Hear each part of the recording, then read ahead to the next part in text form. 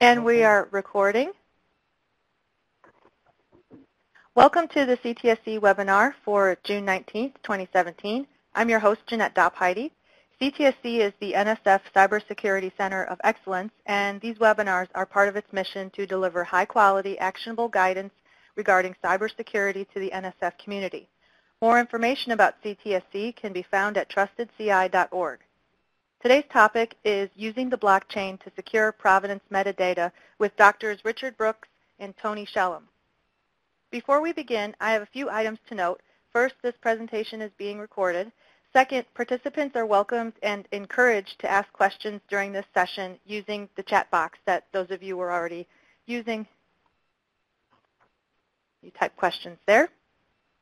And we also plan on having time at the end of the presentation for questions as well.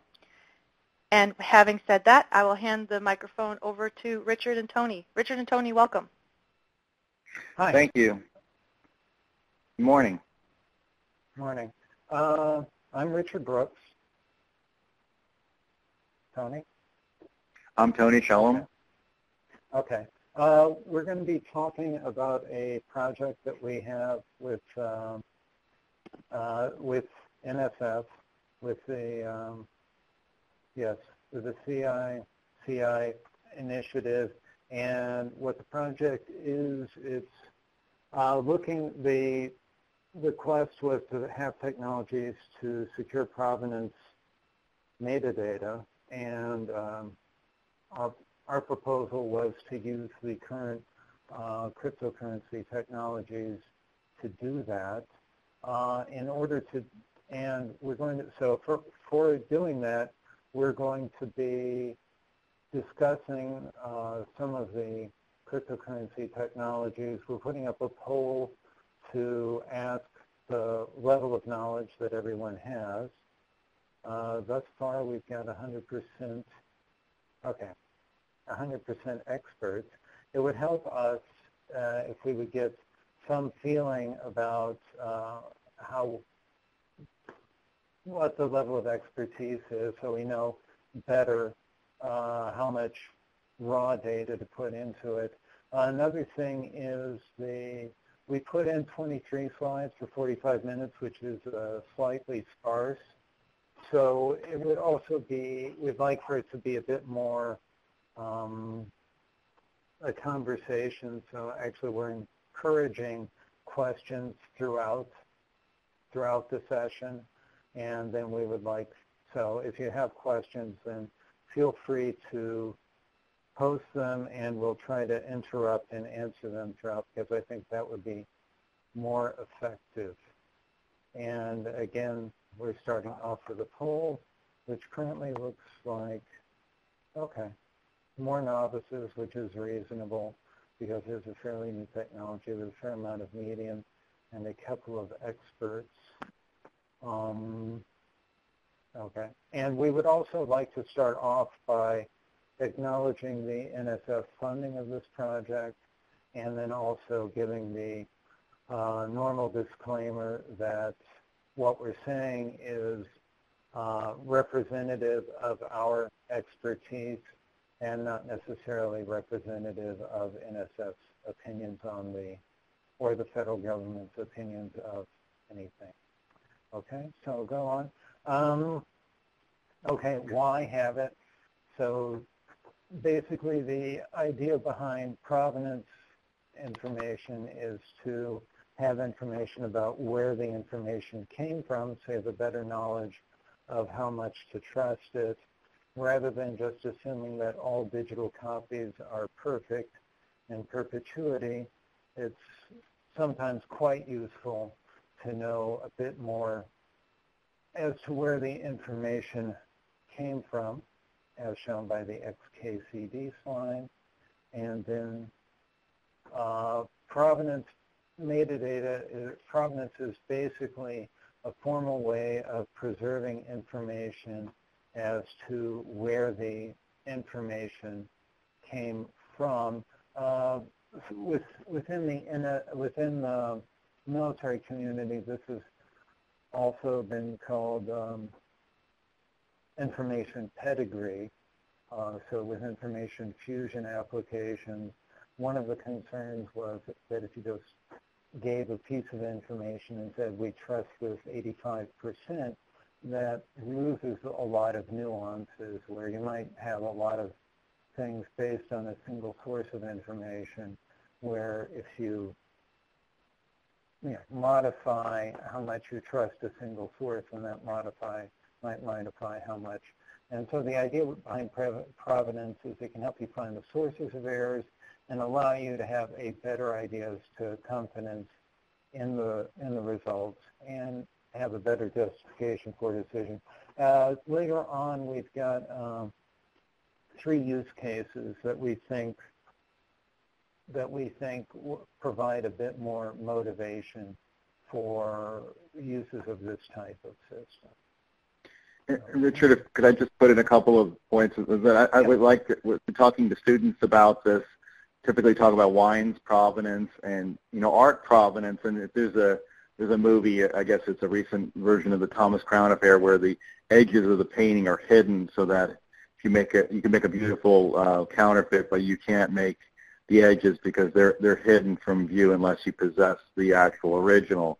And the notion that provenance somehow is being protected is present. It's part of the edge. In other words, it's hidden data. It's not necessary to perceive the original art object, and it can't be forged.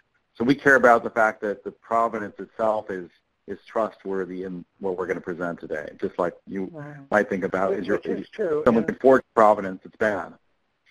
Go ahead, sorry. With paintings and objects of art and valuable objects, that's a very strong part of how much of the value of an object is that you know where it came from, and that gives you a better feeling as to whether or not it really is a Rembrandt or a clever forgery. One of the use cases that we put together is, for example, is with forensics data. With forensics data, at the beginning of the process, people take a disk, they create an image of it, and then they work on the image to find, say, contraband, child pornography, etc. And then later, the case goes to trial, and it's important that in the trial setting, you can prove that that information came from that disk drive and had not been modified afterwards. That would be probably a good motivating thing to think about throughout. So that's provenance, and there are a number of provenance systems that exist. And here we've got a brief survey with a number of the more common systems that are in use, and then the different schemas that they take. A lot of them taking annotations in XML, a lot of them looking just at data, or can look at data and how the data was produced. And a lot of times, it can be, you can use SQL queries or then the browsers with visualizations to go through them. And what they're dealing with now is different ways of storing the data, visualizing the data, and exploring the data. But what's been missing in this space is how you secure the data. And one of the issues that has to be dealt with in most security systems that's very difficult to deal with is insider threats. I mean, do you just trust it because it's in this database? How do you know that the database hasn't been modified? How do you know that the people who put in the data, that they're telling the truth? And so that would be anything that's looking at this has to look at the issues of, again, it's looking at where the information came from and how you can capture that sort of thing in a trustworthy manner. And with that, we would then, oops. Something happened.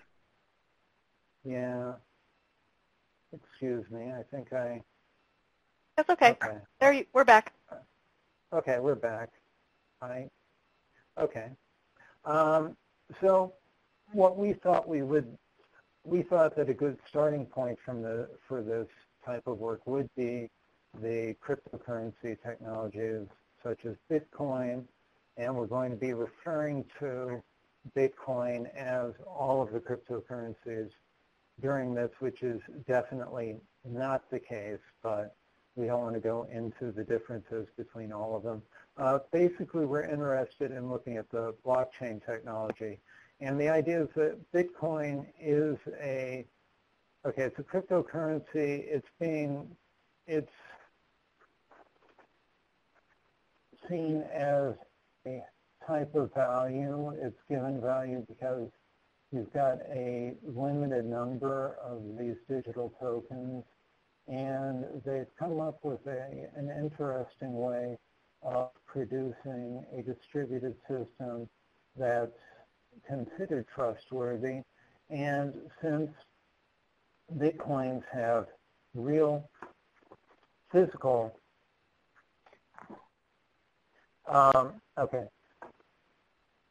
since Bitcoins have real physical value,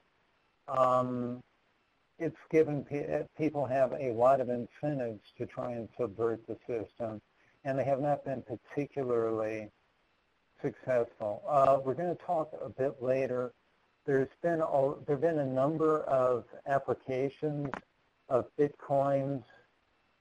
There's been a number of applications of the blockchain that are looking at doing something somewhat similar to what we're doing, and such as people will take hashes and they can store them into a text region of the thing, but that's very limited. You can, it basically will give you a timestamp for the digital object that corresponds to that hash. Or another thing you can do is called burning Bitcoins, which will then take the one of the addresses and replace them with hash values, which effectively destroys the Bitcoin. All of these uses are not really supported by the Bitcoin community, and they're somewhat limited. Again, we're going to talk some more about that.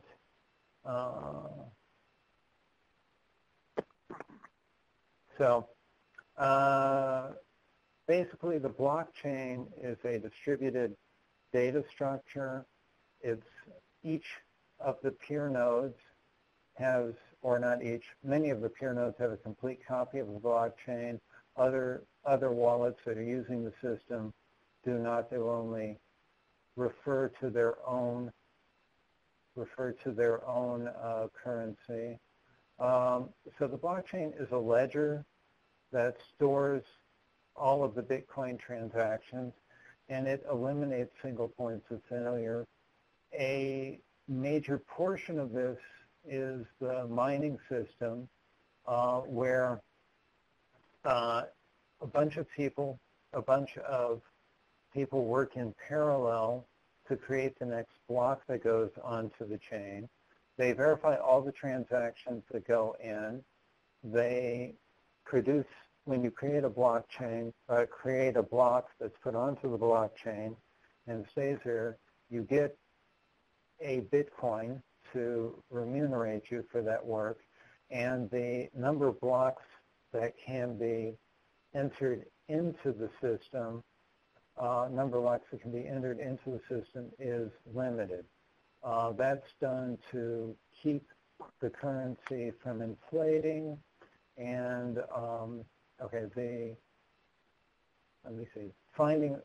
since a bunch of people are working in parallel, it also limits the ability of somebody to take over the system and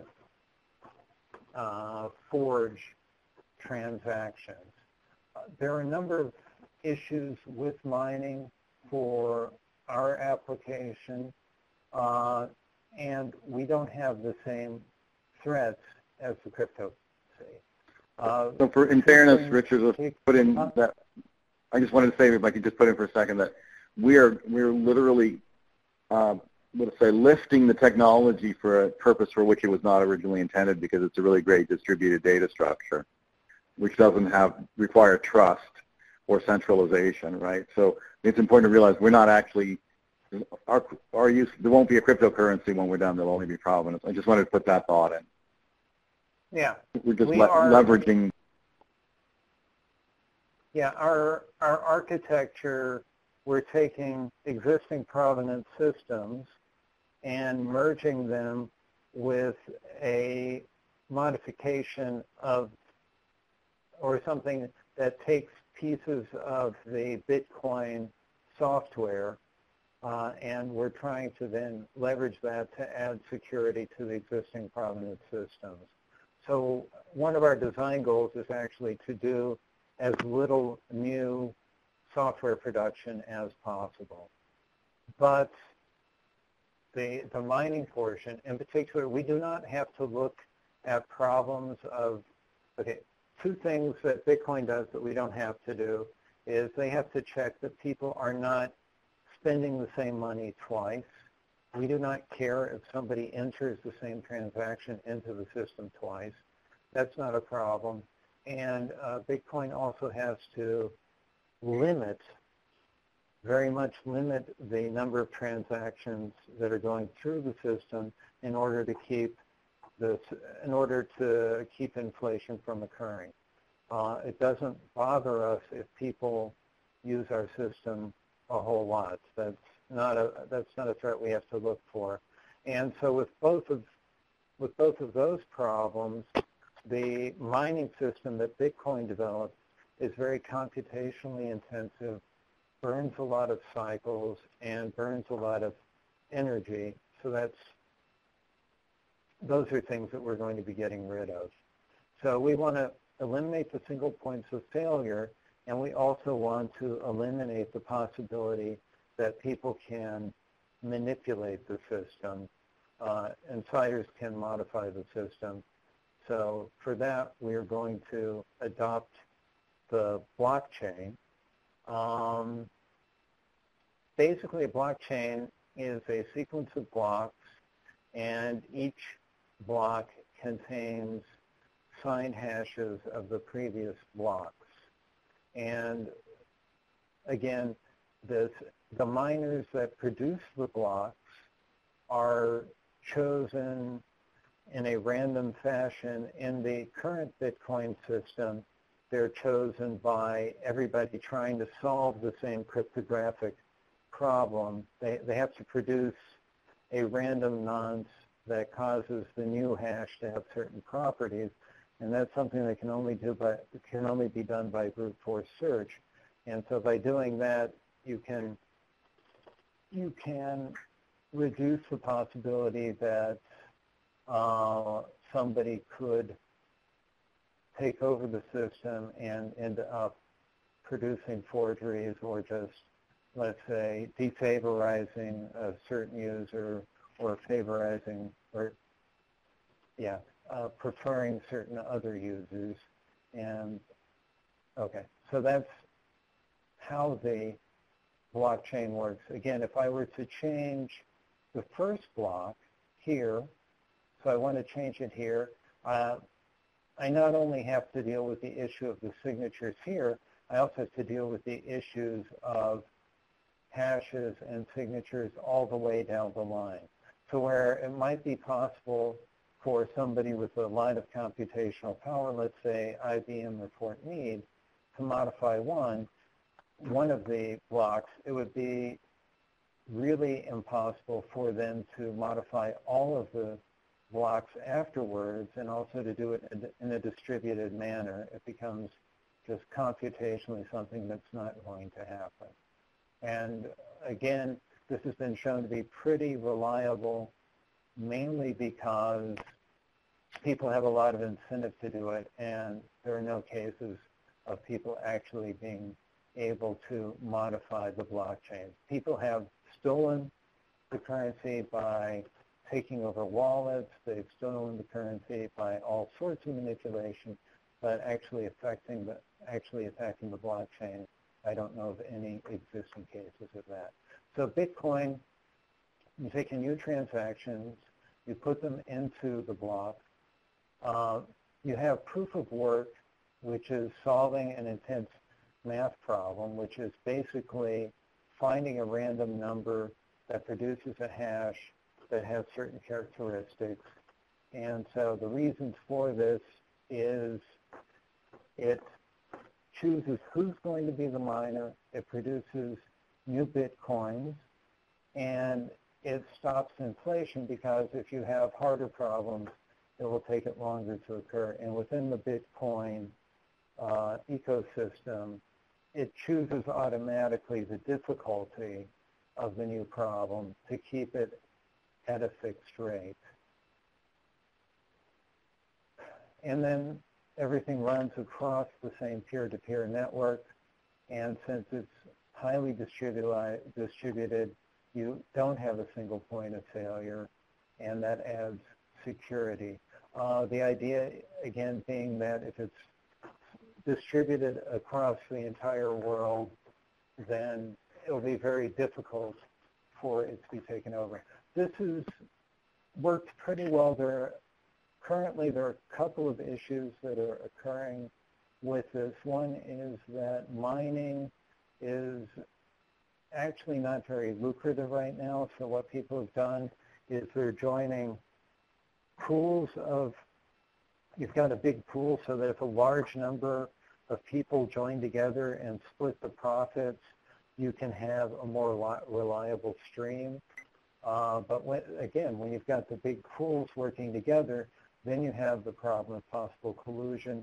Another issue with this is that they've been developing custom ASICs that do the mining very, very well, and that particular market sector is predominantly run by Chinese companies right now. So if you look at China as a single entity, then to subvert the blockchain, you need to have 51% of the computational power.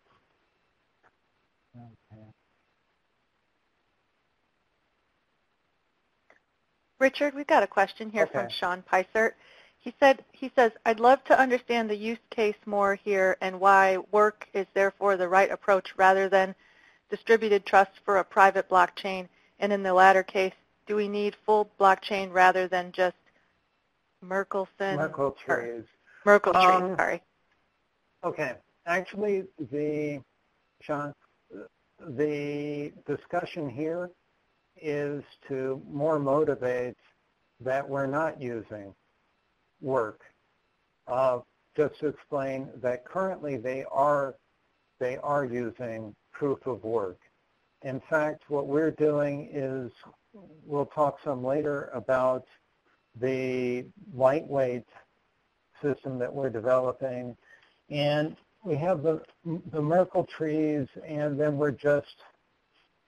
everyone verifies the transactions. So the person that produces a block, verifies the transactions, and people then insert the blocks into the system, verify the transactions, and in essence, it is pretty much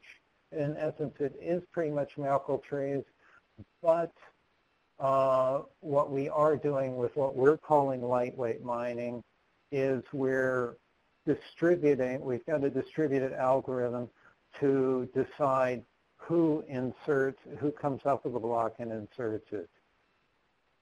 So in some ways, what we're doing is what you suggest there. In other ways, we are distributing that decision-making process in a way that stops, say, one party from taking over and, say, deciding, I'm not going to take entries from Dartmouth or from Lawrence Berkeley. Somebody else would come later on that's not dropping entries from a particular entity.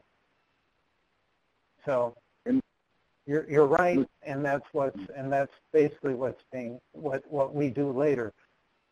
This discussion is motivating why we're not doing that.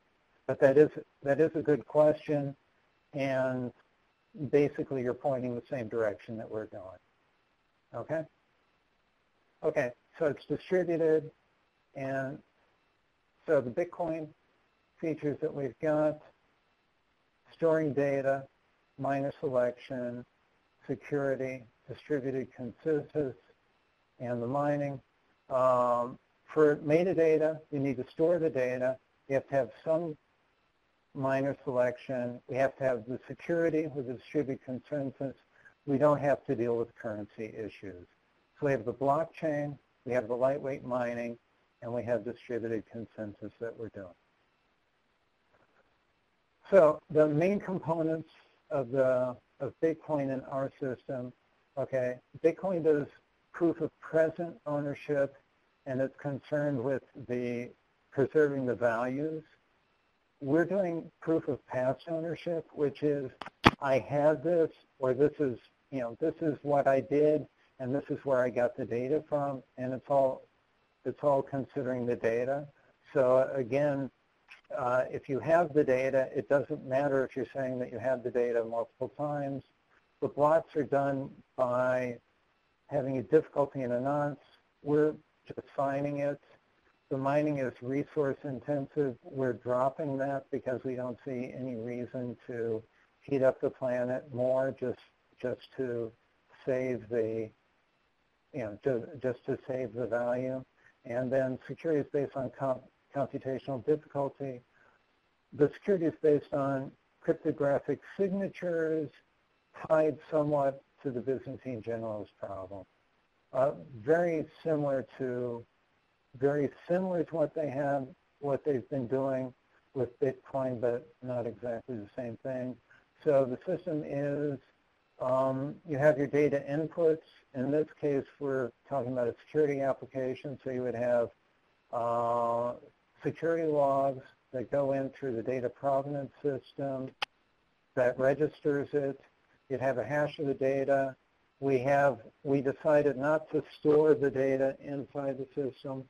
We're just storing links to the system, a timestamp, the user's information, and then that's signed, and then it goes into the right, the miners produce the blocks, they sign the blocks, they distribute that, and then currently there's going to be 4 ledgers. We only show 3 here.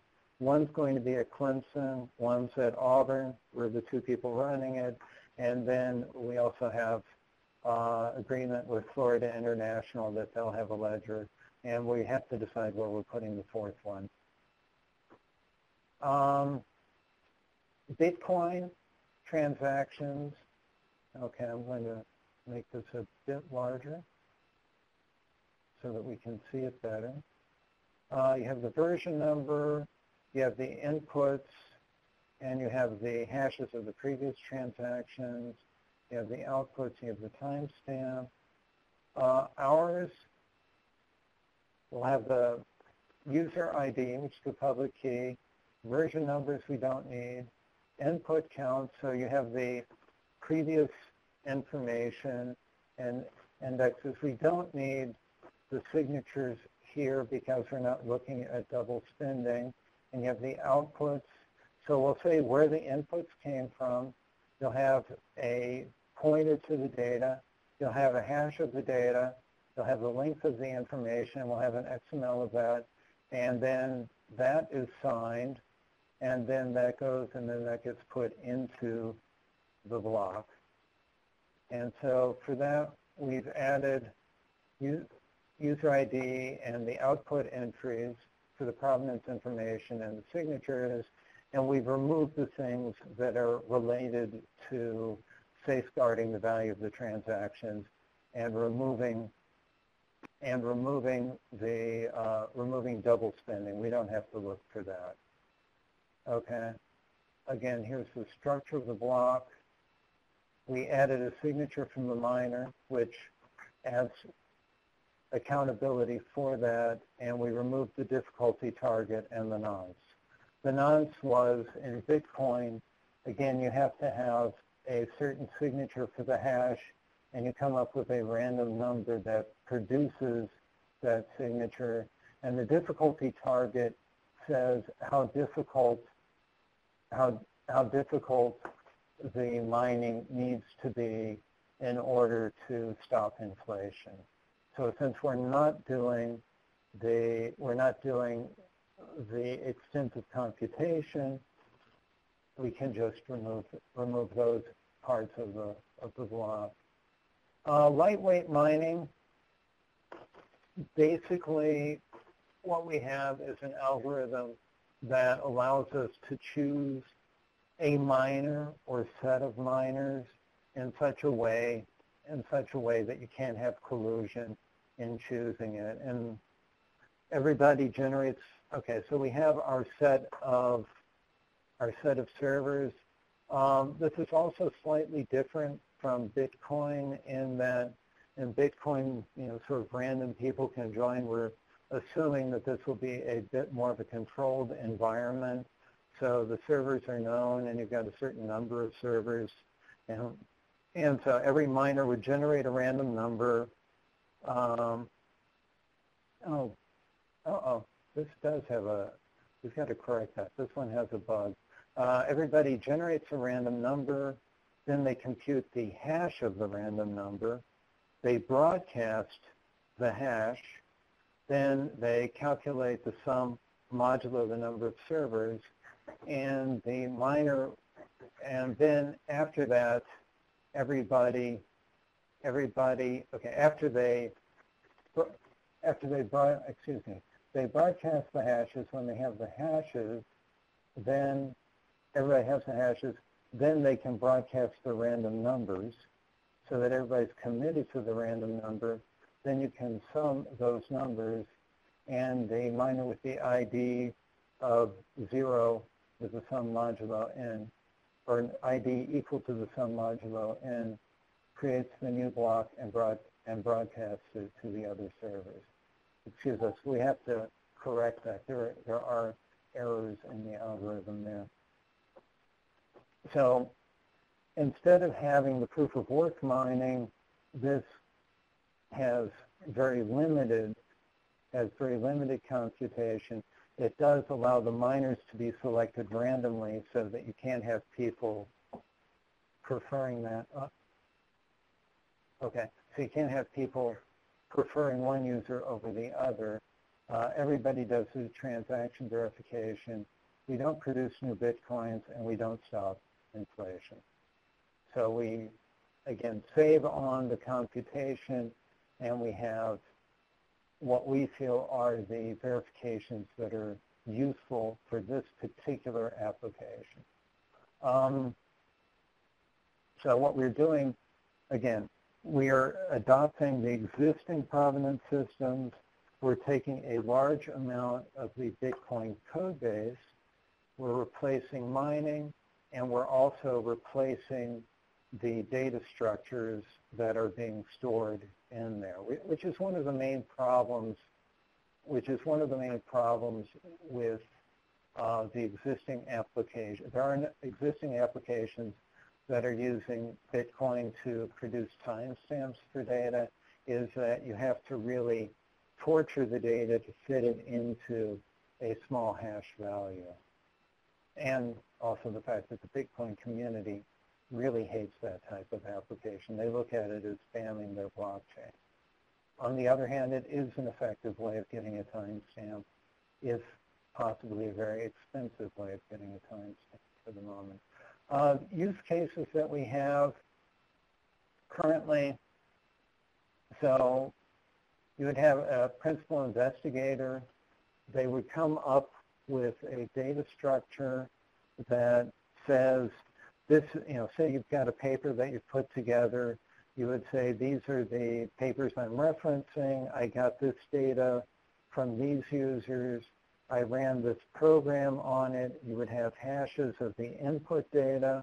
You could have pointers to the previous information that was in the blockchain that we had, and you would then store that. So if you went back and you wanted to reproduce the results from the previous user, you could then get the program, You could use the hash to verify that it's the same version of the program that they use. You could then get the data inputs that they had.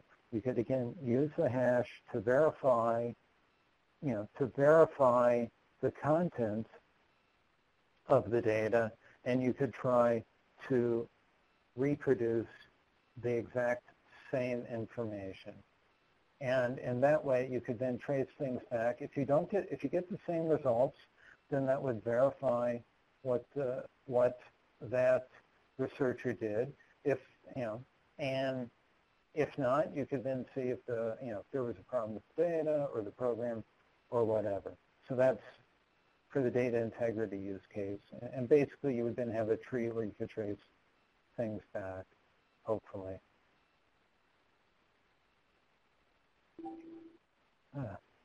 For data forensics, could I just say one thing before you go on, Richard? Just sure. Before you go back to the previous, I just want to point out that how ubiquitous this problem is, when even to the point of homework, where people might just copy the data and all submit the right answer, or it's not even copying the program.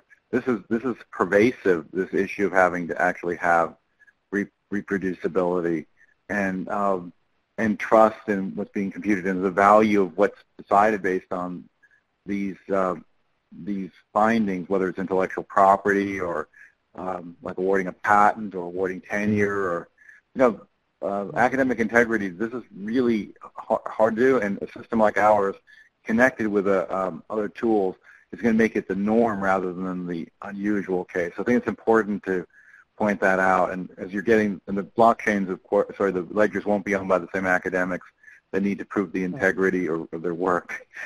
That's the other thing. So it creates a whole new level of scientific reproducibility can come from this. I just want to make sure to point out that is highly valued by NIH and NSF and others, of course, in the scientific community.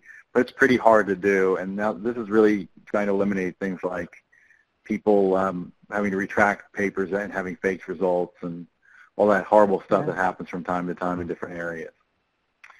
It's a problem in a lot of scientific domains where there are some domains, particularly psychology, where they've tried to reproduce some of the more famous results from previous research and discovered that they're unable to do that. And in particular, because scientific journals have a bias towards publishing papers with positive results, you actually end up polluting the scientific pool. I know that, and I'm not going to discuss this more, but one of my students, we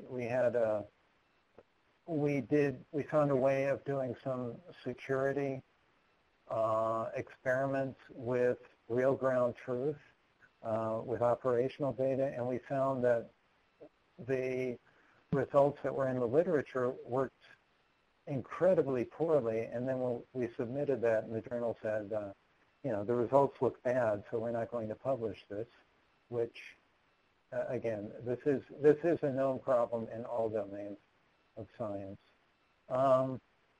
Data forensics, again, you have a crime lab technician that gets a disk. They image the disk, and they typically do a hash of that, and then they store that. I mean, currently they store that. People work on the image of the disk, and they try and find, evidence of, say, using it with Silk Road or with child pornography is a very common thing that they talk about. And then, when it goes to trial, the lawyer for the other side, just basically will always attempt to say, well, that data was added after the fact, and the crime lab then forged the signature, and it's very difficult to prove. With this use case, we bounced our design off data forensics people with CERT and the FBI, and they both said, yes, this would be something useful. So the idea is you've got a lot of different crime labs that are working together. When the disk is imaged, they produce a transaction that would then go into the blockchain, And if you have that, and a bunch of different organizations are using this system, then for a defendant's attorney to claim that the data was forged, you would have the timestamp, you would have the signature of the technician and the date that they did it. That would be pretty good proof of the sanctity of that data. And to look for it being changed after the fact, again, if you have CERT, FBI, and local law enforcement using the same system, for it to have been modified after the fact, all of those entities would have to be colluding, which is not very credible. So in this case, you put the data into the system. People can use that to run tests to verify the things at the time of trial. The courts, the attorneys can have access to the information. You could also then store the test information and the results in the provenance system, so you could show the programs that were being run to search for the information and the results. And again, you would have that as proof. The security use case, basically there we would do the same sort of thing with, we could have the security logs, and you could have a most of the systems with UEFI have a tamper-proofing module, so you could then also prove, have it be signed by the tamper-proof module on the computer. And so then you would have hashes of the logs, timestamps, and dates. And at that point, you could use that information, and if the system is compromised, at the very least, you could see whether or not the logs had been tampered with after the case, which is a problem nowadays with the system. If you want to store more data in the system, you could. The danger with that is that the size of the blockchain is going to explode. And can I just point something out? One more Sure. thought, Richard, for me on that is if we go back just quick. So this is how we make continuous monitoring and digital forensics systems be a process that so the person is always doing things with sufficient chain of custody and let's say process that everything can become evidence, versus they go from a mode of just being a network defender to being one where they sort of turn on all the processes for being a forensic analyst. So everything is forensically valid in some sense. And so that connects with the previous use case, actually. It's important to realize that the things that you get in real time that might not be available later on some systems, like they're very lightweight, like IoT, are all going to be done correctly in the sense they could be used as evidence. So it's an important side effect of doing stuff like this. That's all I wanted to say. Okay. Our current status, we've finished the initial software development. We're working to integrate it with multiple provenance systems. We're going to provide APIs for putting in private metadata. The private metadata basically would be layering in the current system is a pretty good system for exchanging information with public keys and so on, but it would be useful if let's say for a medical application, you might want to have it so that you can use this to track how data has been developed and has been modified over time, but you need to restrict access to the data. So it would be possible to build a key distribution protocol into this where you could control who could actually access the information that you're storing in the blockchain. And it should not be terribly difficult, but it's something that we haven't put into version 1. Another thing is to do security analysis of the lightweight mining process. It would be also useful to do the same sort of security analysis of the Bitcoin mining process. Currently, the literature that I've seen pretty much says it seems to work and it's practical, but there isn't really a convincing, one of the old jokes that something works well in practice, but how does it work in theory? Where, it's working, people haven't been able to steal money from it, so it seems to work pretty well, but there hasn't really been a rigorous explanation of the details as to why this part works. Part of it is that with the distributed process and the rate that things are being produced and the system keeping the longest chain, that will tend to favor the better data. But again, that seems to be accepted, but not really a good rigorous explanation as to why that works. So that's what we're working on at the moment, and also everything is. I don't think that we've made public the current development version, but after we've done some more testing, this will all be made available as public source software that people can use. So then, do you have any other words of wisdom, Tony? I think we've covered the idea that we're actually trying to create a system that we would actually want to use ourselves to, in a number of different dimensions, everything from our scientific processes to connecting to software, to enhancing what happens in the science of digital forensics, and even regular, the American Academy of Forensic Science worries a lot about the authenticity and quality and ethics of forensics, and so this also ties to data that's part of the forensic pool, but is not digital data like DNA and things like that. So I think we're trying to really make an impact on, with this tool, and it's different, I think, than what a lot of people are saying. They've got a blockchain process or something in a company where basically they're just hashing data, and it's really not the same thing as what a lot of things we see in marketing literature are. I think it's important to point that out because everyone says they're doing blockchain.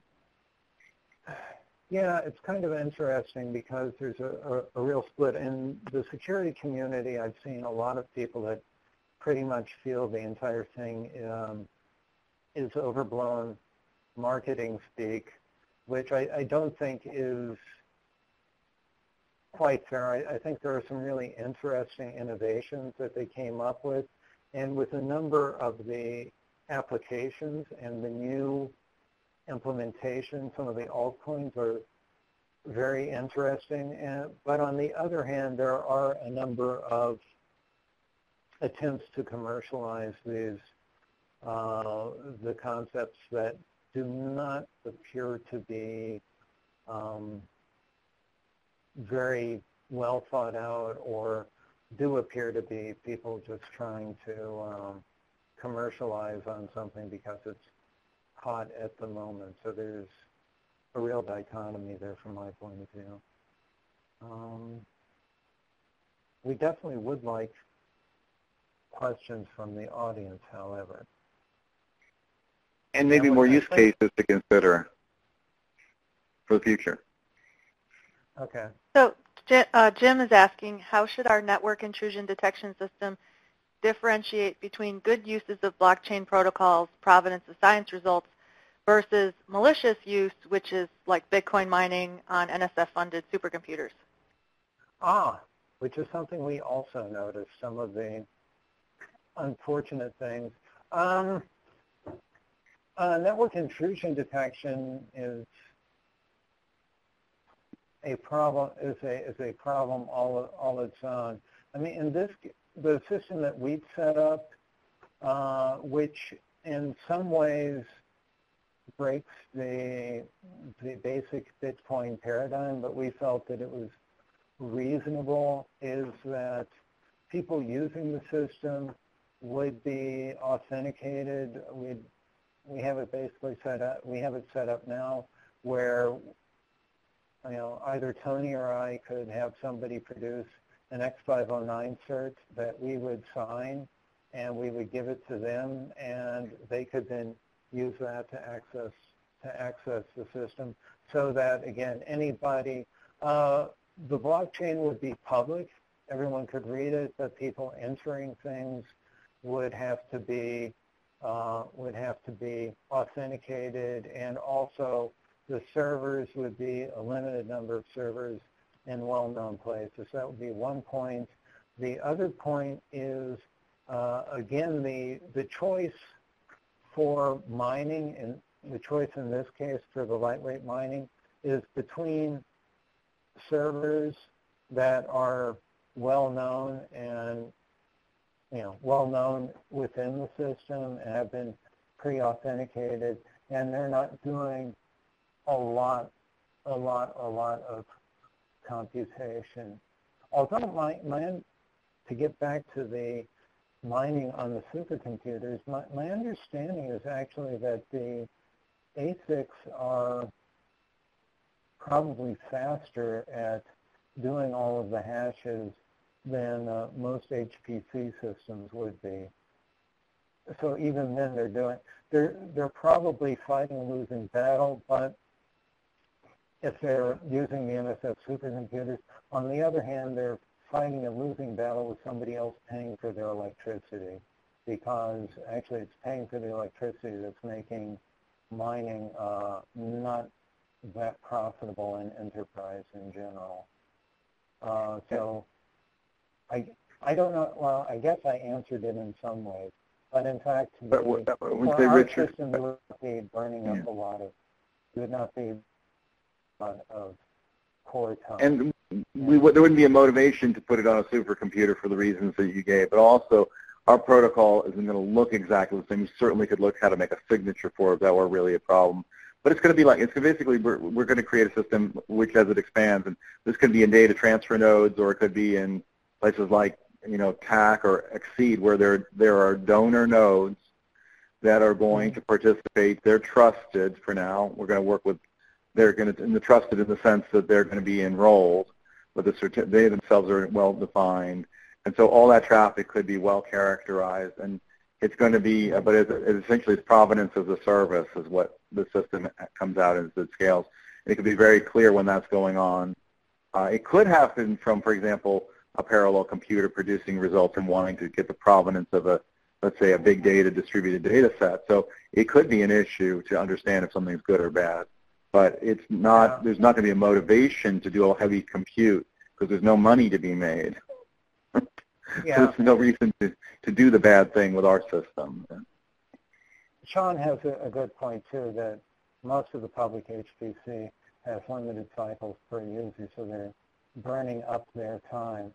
But the system we're producing would have the option of limiting who's using the system and also of defining the servers that are going to be actually administering the blockchain, so you could limit access for this type of protocol to those nodes.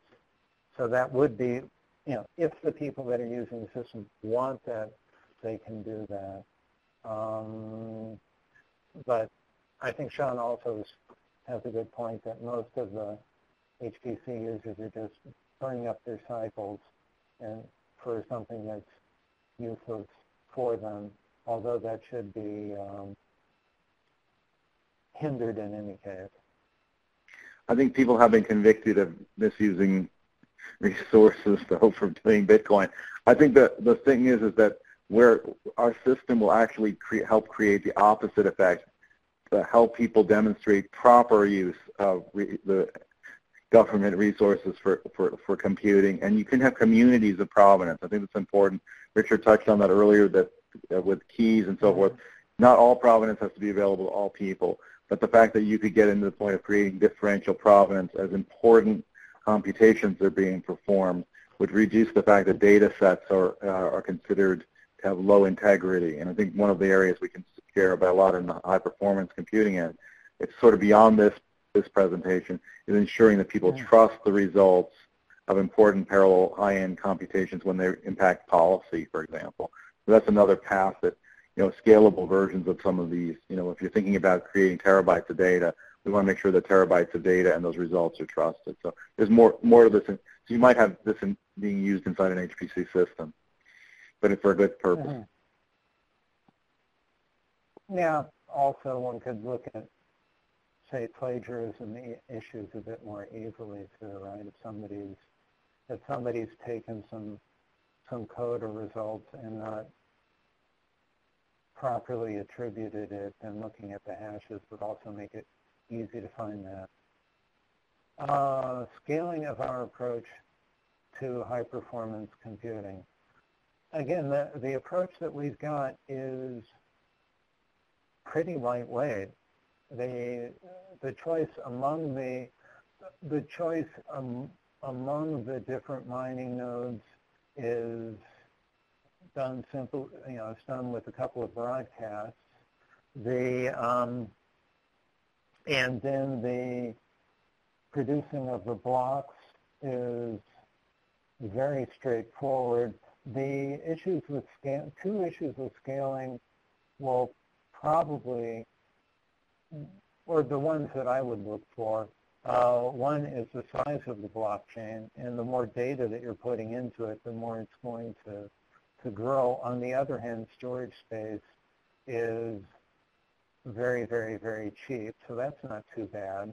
The other one is you would want to have as many servers as possible, right, so that you have the most redundancy. On the other hand, the problem that you're going to have with that is if you have too many servers, then the number of messages that are done by the broadcast is going to increase. So, however, considering the scale,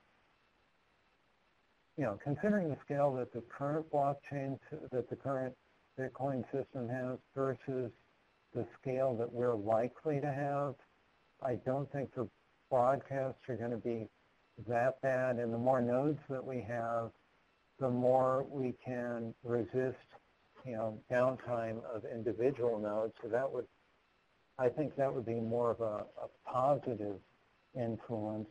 The issue would be most likely the size of the size of the blockchain that we produce.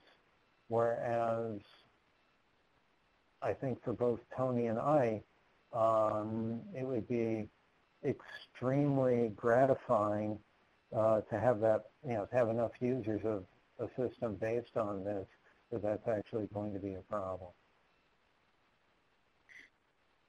Did that answer your question, Sean? We ran out of time, I think. Yep, Sean says, yep, that addresses the question. So let's just do a last call for questions since we're coming in at the end of the presentation. Okay. And that's me. Go ahead, Richard. At the end we have our contact information and the references. Right. Okay. And you guys are hopeful to receive more use cases or questions from interested parties, correct? Yes. Yep. So I will. I'll include your contact info in the email that I send out when I send out this video. Okay. Well, I'm not sure we have any more questions, and they can always talk to you offline about it. So I want to just thank everybody for coming to today's presentation, and just a real quick message about next month. Our next presentation is going to be July 24th, and the topic is Internet to Cyber Infrastructure by Paul Howell. And I want to thank everybody for joining our presentation today, and thank you so much, Richard and Tony, for presenting. And any last-minute comments you wanted to make, gentlemen? Well, we appreciate having users in the future. Yeah. we do hope to get to the point where we'll have users in the future. And this is a really serious point. I mean, this is a practical under CI/CD or SISTI. Our point is to make practical prototypes that could be pushed to the next level. So as we work forward, our goal is to go to a sustainable infrastructure that can be used for real. This is not a theoretical exercise. I think it's important for everyone to know.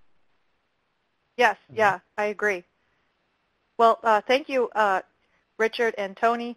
And with that, I will end the recording. And gentlemen, have a great day. Thank you. Thank you all. Bye.